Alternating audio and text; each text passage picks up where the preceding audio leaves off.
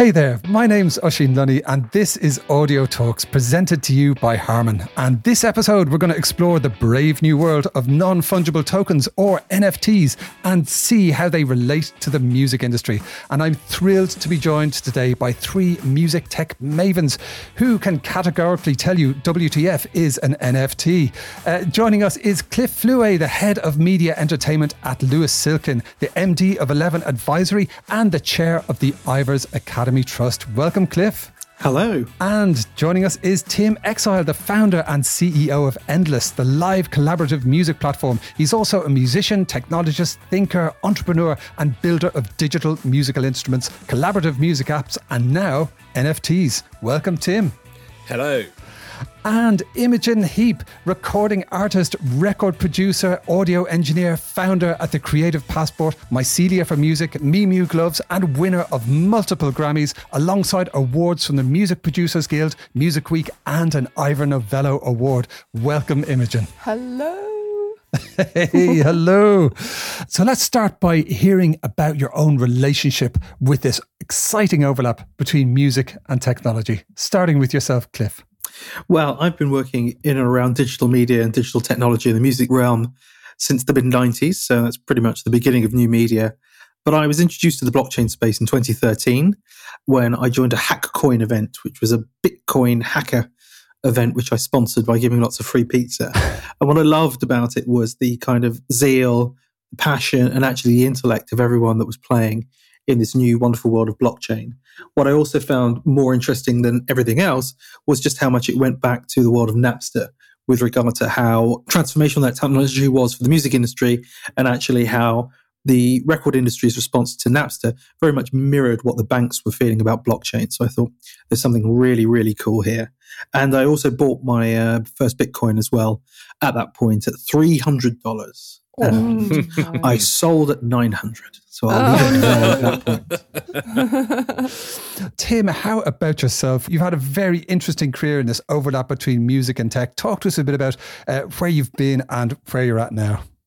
Well, my musical journey started, when I was very young, 4 years old, playing the violin. And what I loved about the violin was it was spontaneous. It happened in real time, and you could be conversant with the music you made. And that's really underpinned. I mean, I won't go round the trees with my music career, but it basically went through DJing, it went through producing, releasing records, and then eventually realizing that I'd lost touch with my initial motivation for stepping into being musical, which was, being musical, not just sitting in a studio, sweating hours, producing, minutes of music.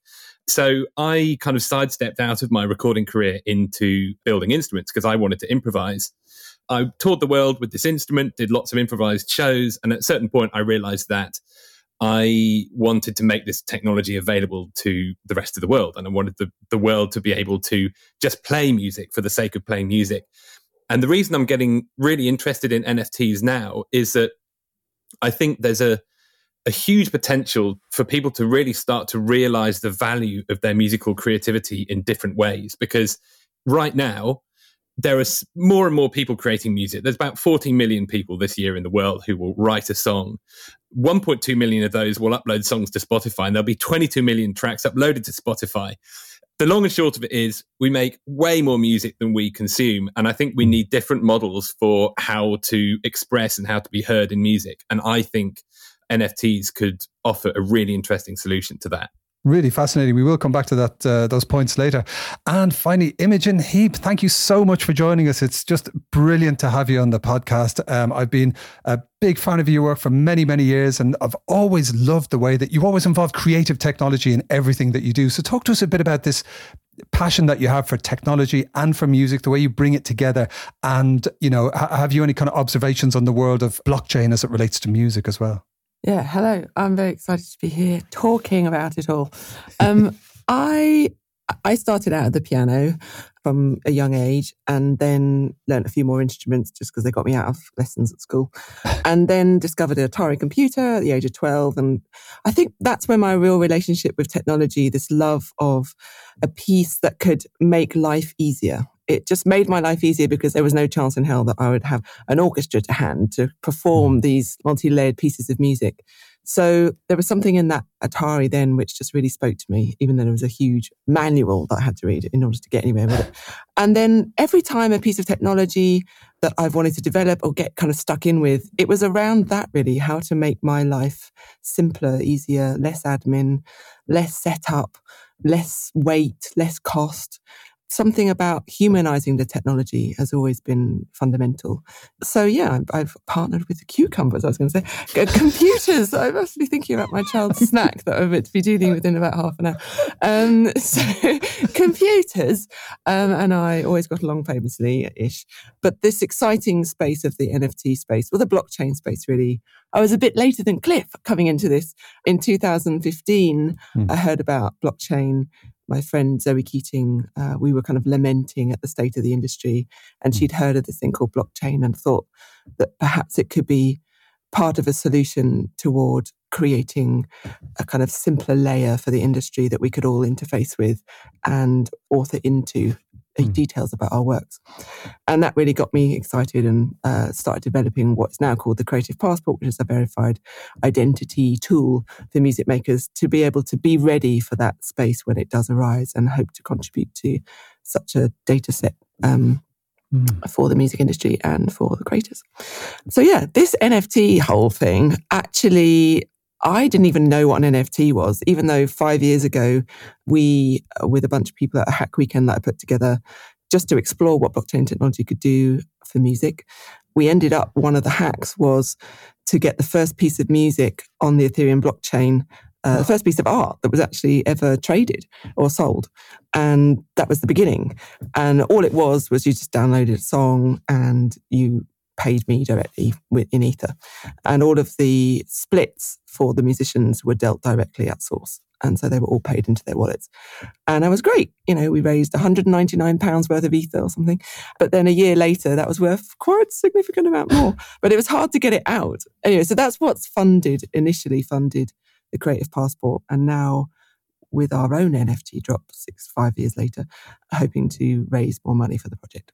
Fantastic. And this is an NFT drop that is linked to the Creative Passport. Is that correct? Well, for me, I actually bumped into Tim. I'd somehow forgotten my keys to get into my flat. So I went back to my old father of my child, Mike, went to go to pick up some keys from his. I was chatting to Carlotta, who's the CEO of the Creative Passport now. And I saw Tim. And Tim was like, Imi, telling me about what he's thinking to do with Endless and minting NFTs as riffs and blah, blah, blah.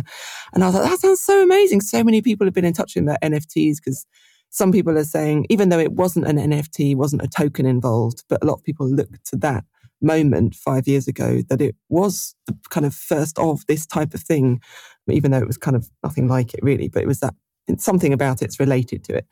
And so everyone under the sun had been asking me to do this. But there's just, as you'll hear Tim talk today in the podcast, he's really brilliant.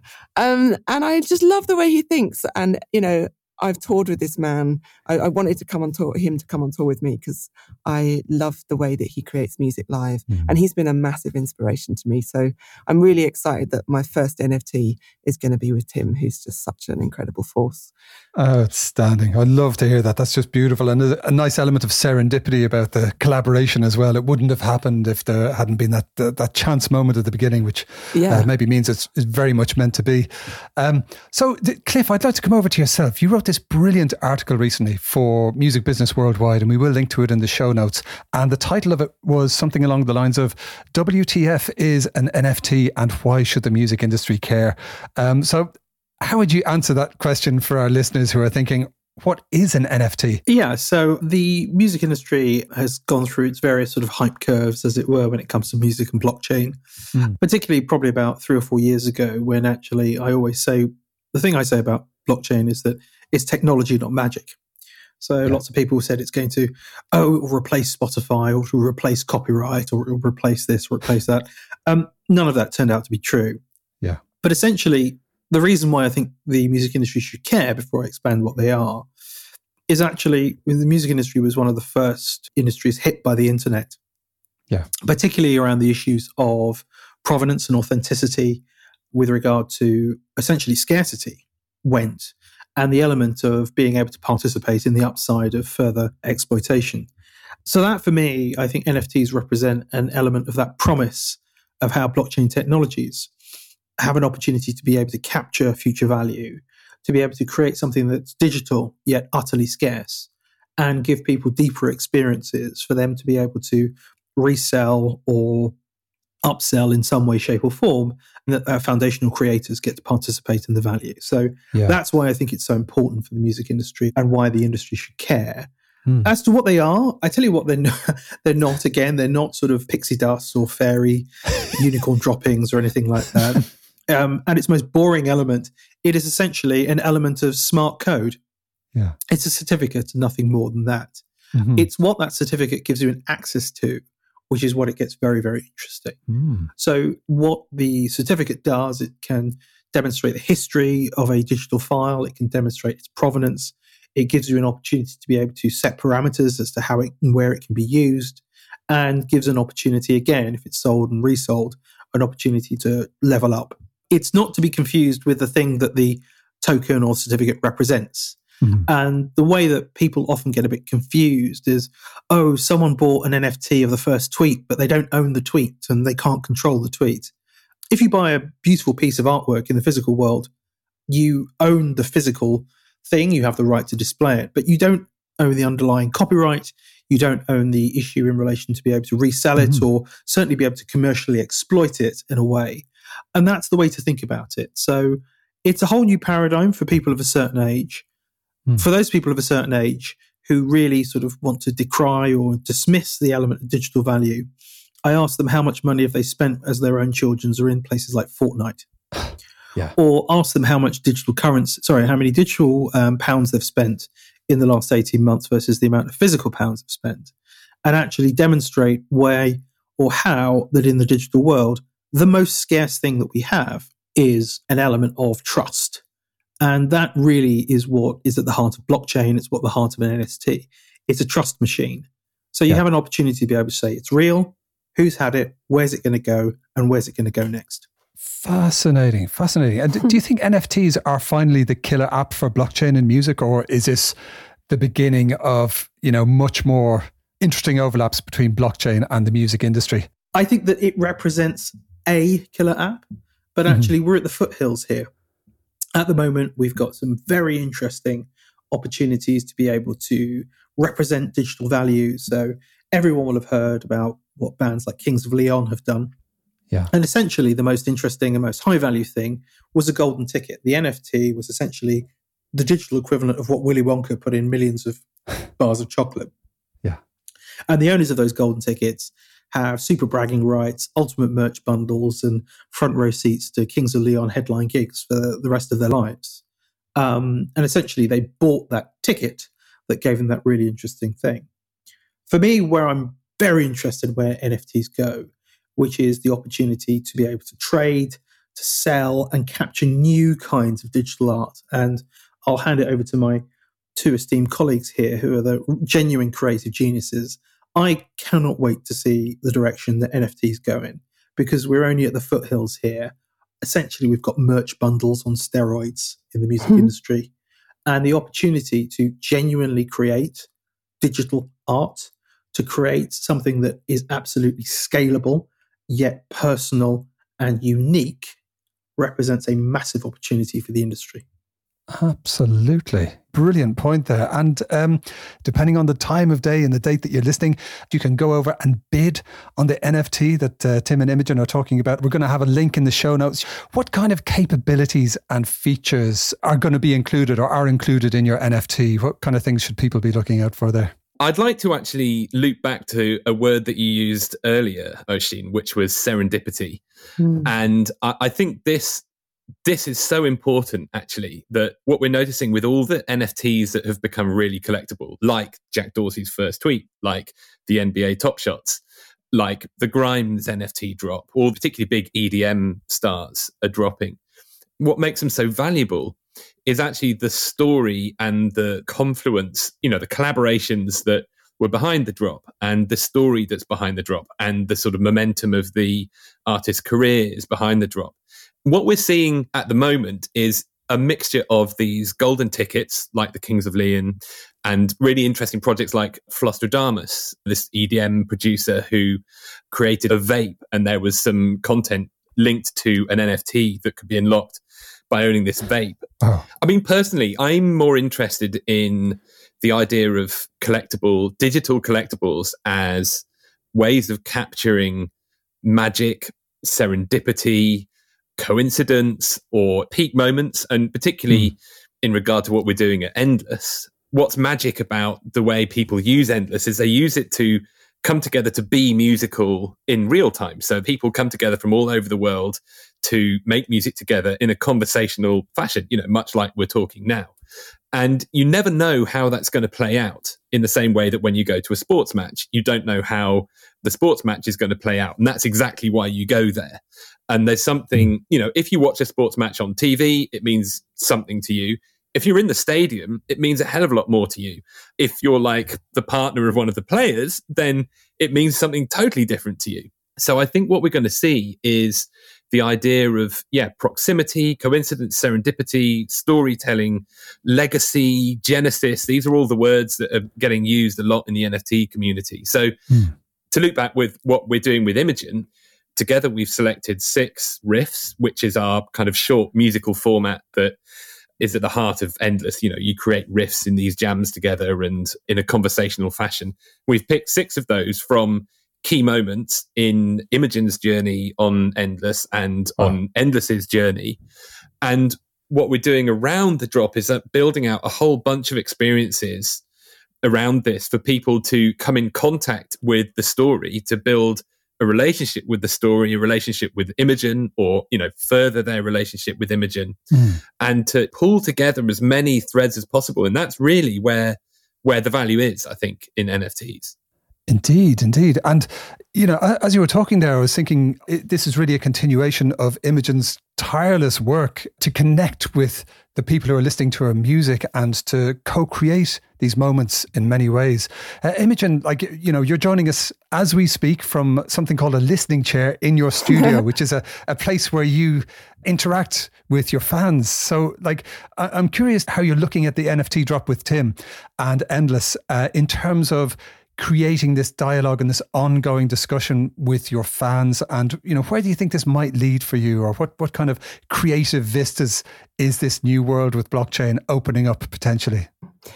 It is the foothills, isn't it? It's very exciting, and that's what entices me into being a part of this drop, is that I know so little, about it. It's moving so incredibly fast, and I feel like it's running away with itself without me. So I'm just kind of trying to put a stake in the ground and hope to grab on and join in the development. Because even just at the early stages with Tim and the team, discovering what we can't do yet, which, just a basic thing, such as a smart contract to divide up the payments between all the different parties that are involved, it actually seems quite hard. Even though that's the basic thing that we did 5 years ago, but you can do anything else.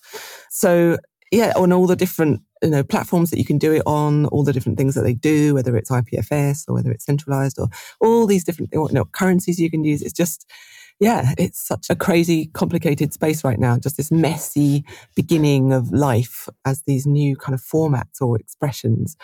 So all really I'm doing at the moment with the fans at this stage is I do spend any moment, it could be in the queue waiting to get my groceries or whatever, I might be noodling around on Endless. And what it's given to me, this kind of life of the flow of creativity, not having to be just about sat in a studio, when everything's quiet and you can finally get down to business. It just immediately puts creativity in your pocket that you can just at any moment just get stuck in. He makes it, Tim and the team have made it so easy to create music like that it's kind of sparked this, just excitement about music again, about making music that it's just there, it's right there, it's tangible, and it's communal with Endless. So I have a little group that we have. It's called the Heapsters. That's what my fans call themselves, and we do convene quite a lot in this listening chair that I'm sitting in now. Actually, we're working on developing my own AI together with my fans, which is slow process, but it's quite fun. So anyway, they're in Endless, and sometimes I'm in there and sometimes I'm not. But the other day, I just went in there and had a listen to what they were doing. And I thought it was amazing. And then just an idea came to mind. So I sang it in. And then, that's ended up being one of these riffs. So it's really cool to be able to collaborate with your fans and through the sale of this NFT drop, hopefully bring in, some unexpected cash to them. Not that it's about that for them, but it's just a weird, amazing thing to bring into this. And because they're not, some of them aren't officially musicians, they're not signed up to different collection societies or whatever, they'll just be receiving money as a part of this income that comes into the wallet, which will then split up, which they couldn't do. It would be a quite convoluted way to do that if it came into my bank account via PPL, via PRS, etc., etc. Anyway, the copyright situation here is complicated too, but maybe we'll get onto that later. So I'm just excited about the future, and this is just my kind of humble beginnings, just to really experiment. Because if you get stuck in early on, there's much more room for shaping how it maybe could be or should be. Getting stuck in. Getting your fingers dirty. So it's really, for me, an experiment to try to understand a space better, to see where the gaps are and to see what's on the horizon. And it's already happening. I just met so many people and understand so much more. Everybody wants to create NFTs. Like I must have had 100 emails from all different people going, can we do an NFT? Can we do an NFT? And I was in a chat the other day with this great guy about a completely different concept of what an NFT could. And I don't think he would mind, because we were just like, it was just an idea. Maybe we'll do it. But basically reverse engineering it. So creating something with your fans, kind of keeping that integration of their involvement in it somehow in the blockchain at the early stages, and then kind of minting that, kind of selling that as one piece, but you together with your fans have created that piece of music in a much bigger way. The history of events will all be integrated. I mean, it's kind of what we want to do for the music industry in terms of payment. So perhaps anyway, I'm going off on a tangent because that's what I do all the time. But I'm excited about it because it's just so many things are coming together about it. And what's great about the thing with Tim is that it's the opposite of releasing a track. It's the very kind of unpolished early seed of an idea, even though it doesn't sound unpolished because the way that Endless, is built and the kinds of sounds and stuff you can make in it. So it's just this very 30-second moment that was created with my fans or with Tim. There's 6 different ones. And I'm very excited to see what happens with them. Some of my bits of some vocals end up in rap tracks or hip hop tracks or cloud rap tracks or wherever they are. So it's curious to see what might happen with these tiny little moments that don't belong to songs yet. They're just passing moments that have been captured because there's something in them. It's that seed of an idea that you might create a song into, but we haven't done that yet. Oh, amazing. Exciting beginnings for sure. It sounds very open-ended in terms of the potential, and I can only imagine when BTS get round to releasing a BTS Army integrated NFT, it's going to just break the internet. So I watch this space with exhilaration. So Cliff, coming over to your good self. Now, you're obviously a music and entertainment industry lawyer. You speak a lot around the kind of knotty contractual and legal issues behind the headlines and behind the songs and artists we know and love. One can only imagine that NFTs were not mentioned in a lot of recording and publishing contracts back in the day. It's very new. Does this mean that there's, some grey areas in terms of music copyright with NFTs, and how is the industry approaching this? My take on this is that a lot of people think it's an issue with copyright, but actually it's often just a knotty issue of sharing the spoils and understanding how you're actually going to slice a particular pie. So copyright, unfortunately, somewhat ironically in the digital world, is a fairly binary thing. If you're using a work, adapting it, transforming it, exploiting it, any of the restricted acts, you have to get all of the relevant copyright holders in place. And the same is true if you're going to put it on vinyl as you are with regard to putting it on an NFT. But remember, the NFT is the certificate, not the sort of necessarily the file itself. Now, there are a number of people that are trying to look at fractional ownership, that are trying to do all of this, and it's as complex as actually doing it in the digital world. Really, a lot of the time, and this is the bit that doesn't necessarily get addressed, is with regard to an NFT, is working with collaborators and making sure that everyone's really, really, really clear. And that's what I'm spending a lot of my time working out, which is what is a fair division of the value. Because here's an opportunity now with the NFT for it to be sold, resold and traded, for there to be a continuing revenue stream. So very much like if Imogen were to collaborate with Tim on a track, there would be a conversation and negotiation over perhaps splitting the rights to the music publishing. Essentially, how the spoils are going to be split, because this asset will continue to generate monies. And the same needs to happen in the NFT space. Also, there are some very interesting things going on right now with regard to other forms of creators. So artistic creators, video creators, costumiers, all of these people who have their rights. And if they are going to be animated or incorporated in some way, shape or form, particular attention needs to be made with regard to using third-party works in an NFT type campaign. So the rights are simple, the commercials are difficult, but really 'twas ever thus. Yes. Coming over to yourself, Tim, we heard there from Imogen that she is getting a ton of approaches to get involved with NFTs, and obviously she's collaborating with yourself with Endless. But this does open up the question, should every musician be thinking of making an NFT? Well, firstly, just to speak to Imogen's point that she had hundreds of emails about doing NFTs, so I feel very honoured and grateful that we get to do Imogen's first drop with her. Oh, thanks. Of course. Should every musician be thinking about dropping an NFT? I would say that all musicians should be thinking about dropping an NFT. And I think thinking is the really important thing, because actually what we need now, I wouldn't say is necessarily more NFTs, people just like going on these, let's say, clean NFT platforms where it's way cheaper to mint NFTs and just like putting something up to see how it goes. Although that is also a valid approach, because you'll learn a ton about the process and also what they mean and what the value of them is, etc. But I think our duty as creators is to start really thinking about what this technology means for us.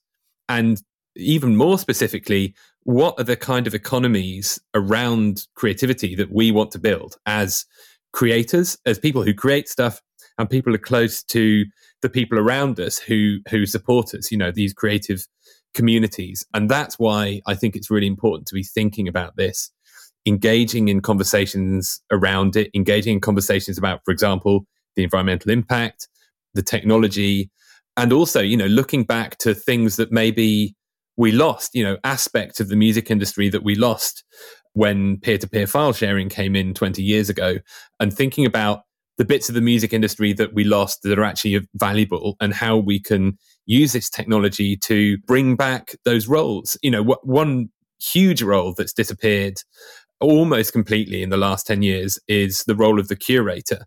The entire music industry used to be propped up by, well, at first it was magazines and then it was blogs. And now, curation happens mostly algorithmically. And only a very few publications have survived this. And that role of the curator was so important in keeping the communities that were around the artists, that were sort of building intrigue around artists, adding to that real vibrancy around creativity. I think these are the things that musicians and anybody who creates digital works or even physical works, this is the thing that these people should be thinking about. Like, how can we build better economies, maybe in some cases economies that have never existed before, and in some cases, revitalizing economies that have been battered by the way technology has gone in the last 20 years. Fantastic. Yeah, that's a really fascinating point. It sounds like NFTs is sort of opening up a Pandora's box. And, as Imogen says, it's the foothills, it's the early days, but it's addressing and in some ways balancing out issues around curation, issues around scarcity and trust and provenance, as Cliff was saying. So yeah, absolutely fascinating development. But coming over to yourself, Imogen, I wonder, what's your take on our sudden acceptance of NFTs? Of course, all of you are very much plugged into music tech. You're going to be the first on board with many of these things. But it seems, there's folks like Mick Jagger getting on board with NFTs. It is cutting through in a way that's very significant and profound. Do you think this tells us anything about society and how people view digital assets these days? What does this mean to you? I think it's so opposite to, the streaming situation where there is this huge Excel spreadsheet of artists, songs, just like Tim said, millions of songs uploaded every year, and no real understanding of who's behind them or anything more about the song. You're starting to get writers' information if you look in the song credits, but it's very, very limited. There's no story, there's no linking out to anything else. It's just what it is, and it's kind of like water in the background or breathing the air of music. We're not going any deeper. I think the magic happens when the two start to connect, that you might find something on Spotify and kind of be curious about it, and something maybe like what we're developing, the Creative Passport, linking the creator behind those pieces of works to other things that they're doing, so that we become more than the sum of our parts. We become interconnected and at the end of lines of discovery, rather than just a kind of non-clickable link on Spotify or whatever, that we have a journey that you can find us at the end. And that could be the journey to, we are releasing an NFT drop, or it could be we've got this new piece of art, or this kind of the web of connection, this kind of hyper connection is what we're missing. And that when we get that, then fluidly things can go between one thing and another. Right now, it feels like there's this NFT world over here, which is very separate and kind of very confusing. And for many musicians, quite scary because they don't know what it is. And quite frankly, neither do I. In many ways, there's just so much under the hood I don't understand. But, just trying our best to just understand when we can. And I think it's just important for those musicians who are slightly intrigued and who do have the time and curiosity, because it does take time. It's taken Tim and I and a whole team of people a long time to put this together and understand what the different platforms do and what the different formats are. And, it takes a long time. So each musician that does that, we learn something. And I think it's just important. That's why this podcast is great, that, we get to share the knowledge that we've learned and help the next artist try to think about maybe if it's time for them.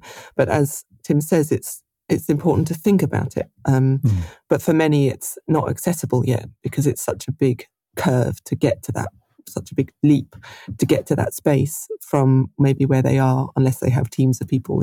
It just seems far away. It really is at the moment a full-time job to drop an NFT. It feels like, I'm completely relying on Tim, who's just really taking the mantle and running with this. And I'm just kind of checking in every now and then and, sticking my oar in. But really, Tim and a whole team of people are putting this together, and it's exhausting because it's a space that is unmapped. And, we're thinking about doing Clubhouse this and then an NFT Oasis virtual gathering and this thing. And I mean, it's really cool and exciting, but it is also exhausting because there is no roadmap, there never is a roadmap with music. You make your luck. And at the moment, it's these two separate worlds. It feels very separate and very hard to get in there because it's new languages and new tools and, you just need a new vocabulary to get in that space. So when they start to weave together, each time an artist does do something, just to talk about it, and hopefully with the technology that we're developing with Creative Passport, we can help kind of soften those lines and bring things together to help things integrate more, so that one thing can fuel another. That sounds fantastic. The Creative Passport really has so much potential. It's a whole new world of interconnections and creative potential. How can people get involved with that? Is that open for people to sign up anywhere? It is now, yes, beta open for action.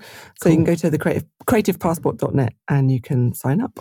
Just a little note that it doesn't do that much right now. This is about being there, ready and prepared for the future, having your data organized so that we can take advantage, of future opportunities, make it easier for us in terms of admin, and essentially make it easier for people to pay us in the future by having all of our information at hand and ready to be accessed. So yeah, if you're fed up with the industry and you want it to change and you want it to be easier for you as a musician, help us easier to navigate and support you, this is the place to go and join musicians on creating that future layer that we desperately need to help the music industry do more than the sum of its parts. Superb. Creativepassport.net. We will absolutely link to that in the show notes, and I shall see you down the front. So talk to us a bit about some of the components of the NFT drop. Who are the different parties involved? Because it's quite a big collaboration. Yes, so this drop is essentially got 4 kind of key collaborators in it, other than the people who made the music with me. So we have Tim and Endless, we have myself and the Creative Passport, and then we have Andy Khan, who is a long-time collaborator with me for years, I don't know, more than 10 years, who I've worked with as a designer, who is doing the design for the drops. It's kind of in the spirit of the Endless kind of visualization, but using pictures and how he's kind of manipulated them to make this animated visual art piece to go with it. So he's raising money for his amazing platform, which is called Streamliner, which is a kind of tool and app product that 3D visualizes existing artwork and enables you to 3D visualize new artwork. And it also pulls in all the credits from all of the existing artwork on the planet and puts it into a kind of discovery database.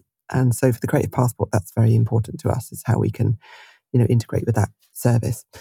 And then the other member of our drop is Nori. So Nori is co-founded by a guy called Paul Gambill. And they have these things called NRTs, which are carbon removal ton. But there are some concerns are coming up in the press around the environmental impact of minting NFTs. How do you think this can be addressed? So, yes. I mean, the minute I announce anything that I'm doing with blockchain, I get a bunch of tweets or messages, how dare you, you know what this is doing to the environment. I can't think, I didn't think you would ever do this, maybe not realizing my history of blockchain. So, yes, of course, we extremely care about our planet and we don't want to add to the problem. We also don't want to stop innovation. Yeah. So we have to find a way. So I was in a clubhouse the other day, as you do, taking a walk around the park at 10 o'clock at night. And I heard this guy called Paul Gambill speak, who has this company called Nori. And essentially what they do is you buy a ton of carbon that you want to remove from the atmosphere. And they do this by working with farmers in the US at the moment, but they're obviously going to roll out as far as they can. And we hope to add to that by bringing some cash in. So 5% of the NFT is going to go to Nori and add to some carbon removal. So it's a way to just exemplify. It's way more than, I think, the equivalent of a drop like this is something like a long haul flight or something, one person's long haul flight. But we'll be far exceeding that, hopefully, and making it very carbon negative drop. So perhaps, I'm sure there must be other people doing that, putting a percentage into a charity or a foundation or something that you feel is important. So hopefully, that will be spoken about as well when we do the drop, is that Nori will get some airspace on what they're doing and raise some funds and awareness and drive more people to their amazing initiative. Wonderful. A carbon negative drop. That is music to my ears. Pardon the pun, but that's just everything I was hoping to hear. Tim, what say you? To touch on the environmental impact, a lot of the discussion, I'd say particularly more the sort of European side of the discussion, I've noticed there's much more focus on the concern about the environmental impact. And the environmental impact is real. And, it's a big concern, the way that Ethereum and Bitcoin work. They use this proof of work mechanism that basically means that computers have to solve arbitrarily difficult cryptographic problems in order to get the right to mine on the networks and get Bitcoin or Ether, etc. It all gets very complicated, but basically there are a ton of computers doing a ton of work that doesn't really need to be done apart from verifying the sort of cryptographic truth of what's happening on these blockchains. Yeah. And this is where the environmental concern is coming from. And, the impact is real. There are a lot of people working on ways to make Ethereum much more environmentally friendly. People say that Ethereum 2.0 is coming, what's called proof of stake, which solves this problem, is coming. That keeps on being delayed. And so I definitely understand the alarm about these platforms. There are other platforms and other blockchains. There's one that's gaining prominence already called Tezos, which is a proof of stake blockchain, which takes a fraction, like a 10,000th of the energy used to mint an NFT on Ethereum. Wow. Which is awesome. So we've been experimenting a lot with this platform called Hic et Nunc, on Endless. And so those are definitely clean NFTs. You know, the amount of energy it takes to create an NFT on Hic et Nunc is probably less than, you know, your daily usage of Instagram or Twitter. So that really does address the carbon footprint problem. The thing is that right now, those platforms are very, very small, and all the big collectors, all the big drops, all the big artists, those are still happening on Ethereum. So for the drop we're doing with Imogen, we decided to go with an Ethereum platform because we did a calculation really that we think the impact of the story that we have to tell, the opportunity we have to steer the conversation in the future is worth, you know, essentially the carbon that you would take in, say, a long haul flight. You know, before the pandemic last year, I flew to Los Angeles and back to go to a trade show. And the amount of carbon that was released in that is embarrassingly high. And I'd say that, you know, what we're trying to do with this drop will have a bigger impact than me flying to that trade show. So, you know, we have to take a calculation and be realistic. But I'm definitely really enthusiastic about the potential of particularly Hic et Nunc. The community that is growing up around there is incredible. And I can already see that will, you know, in time become a much bigger focus of attention. And certainly going forward with the work that we're doing with NFTs at Endless, we're definitely going to be focusing on these kinds of technologies that really do address the environmental concerns. Outstanding. I love it. We shall have a link to Hic et Nunc in the show notes, of course. I know you did a really interesting collaboration with One by One. Was that right? Yes. And in fact, so when the show goes out, we will have also done our second one, which is a live techno jam between Kyle Geiger in Berlin and Drum Cell in Los Angeles. We streamed it to our Twitch account and we minted a bunch of NFTs live on stream from that jam. And those all went on Hic et Nunc. Fantastic. Tim, do you want to talk to us about the NFT Oasis and the VR Forest? Yes. So we've been speaking to the team at NFT Oasis, and they've literally just launched in the last couple of weeks. And it's a VR experience, and they're designing it to be a place where you can, you know, it's not just a 2D website that you hit a link in your browser and then you can see some media assets. The idea is they're building this platform for the exact purpose of storytelling, building meaning around NFT drops and what people are creating. So we're working with the team to create this entire experience. You can access it just on your laptop. You can also access it through a VR headset, such as an Oculus Quest.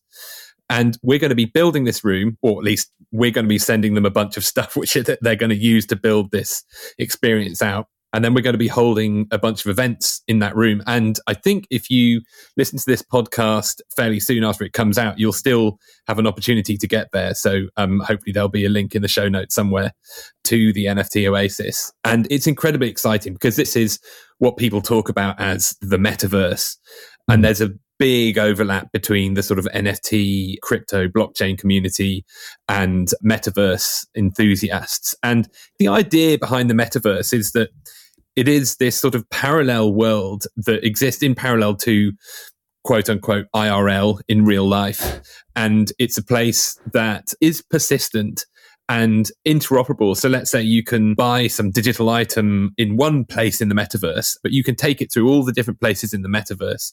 You know, the concept's been around for quite a while now, but it's had a massive resurgence in the last few months because of this. It dovetails very nicely with what the NFT and crypto community are trying to build, you know, around the value of creative works and the experiences that support them. So it's an incredibly exciting project. I've been speaking to them for a few months now, even before they launched. And I'm really interested to see where it goes, you know, in terms of what we're doing, but in terms of all the other projects that they're working with. Amazing. Watch this virtual space, as I say. It sounds like we should have an entire separate episode about the metaverse. That's literally a whole virtual can of worms opening up, which is super exciting. Cliff, so we just heard there about Imogen and Tim's carbon negative drop. We heard about the work of Nori, the clean NFTs from Hic et Nunc, and also NFTs have been used to raise money for wonderful organisations like the Music Venues Trust in the UK and Neva, our friends Neva in the US. Do you think music NFTs can be a force for good in the world? I do think they can be a force for good. I think that really what I celebrate the most is that there's a fantastic way for people to just be more creative. We tend to sort of think that musicians or composers or singer-songwriters only sit in one lane. And these are people who are fantastically creative. And what I love is that the opportunity to be able to do that. In that world, it's a great for good. There's also tremendous opportunity. I've seen that Mick Jagger recently worked with the Music Venues Trust to find charity for music venues that have been particularly badly hit during the pandemic, which has gained a huge amount of for good. I think they're also a great way. I think that my good friend Benji Rogers always says that one of the issues with the music industry is that it just sells what it has to sell rather than giving fans what they want to have, which is much more expansive and creative. And I think for that element as well is that it opens up a whole new realm of monetization for creatives along the way. So for charity, for genuine patronage, not in that sort of charity way, but actually genuinely showing appreciation and fealty to an artist, and then giving people an element of scarcity and capturing the onward value. All of that, I think it's really, really good. Even with the ticketing world, where so many people have views on secondary ticketing, just giving people the opportunity to be able to control and even participate in the upside, that is a good thing, in my own opinion. 100%. Those are words to live by. And, I couldn't be more excited for the next generation of NFT drops. And I'm going to be watching this space with great interest. Now, before we wrap things up, I would like to invite you all, as we invite all of our VIP guests, to drop one of your favourite songs of the moment. What do you listen to when you're exploring fluid, blockchain-powered, hyper-connected virtual worlds?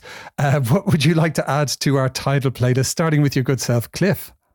Only because I had the pleasure of introducing one of my colleagues to the video, got to rediscover the wonderful track Genghis Khan by Mike Snow. If you've not seen it, Google it, watch the video, go with it, and it just had a whole rush of adrenaline showing that to a colleague. What a great shout. Thank you very much, Cliff. And over to yourself, Tim. What's your choice for our title playlist? So I'm going to hark back to an oldish favourite of mine. It's springtime. I can see the blue sky outside. The buds are becoming leaves. And so my favourite soundtrack for this time of year has to be Awake by Tycho. Nice. What a good shout. Thank you very much, Tim. And coming over to your good self, Imogen, what track would you like to add to our title playlist? Well, I don't know how to pronounce this. And I don't really remember how I found it. To be honest, most of the time I'm listening to whatever Scout wants to listen to, which is her audiobook, Enid Blyton. Nice. Oh my goodness. But I came across this track. It was in a blog, I think this woman was mentioning female musicians that she really liked. And I love this track, and both Scout and I danced around the room to it. So the track is called Dombolo, and the group of ladies that are this band, they're called, I don't know how to pronounce it, Les Amazones d'Afrique, maybe. Wow. It's really an awesome song. It's just like super kind of, I don't know, it's like tribal, futuristic. It's just brilliant. I love it. Outstanding. 3 great choices there. Thank you so much. And my own addition to our title playlist this episode is going to be Première Vague by Requin Chagrin, which is obviously a French artist who I'm quite partial to at the moment. So thank you so much for joining us on Audio Talks presented by Harman. Thank you to Cliff Fluet. Thank you so much, guys. And to Tim Exile. Thank you very much, sir. And to Imogen Heap. Thank you. And listeners, don't forget to subscribe, comment, share, and generally get involved. We'll be back soon for some more fascinating audio talks. See you next time.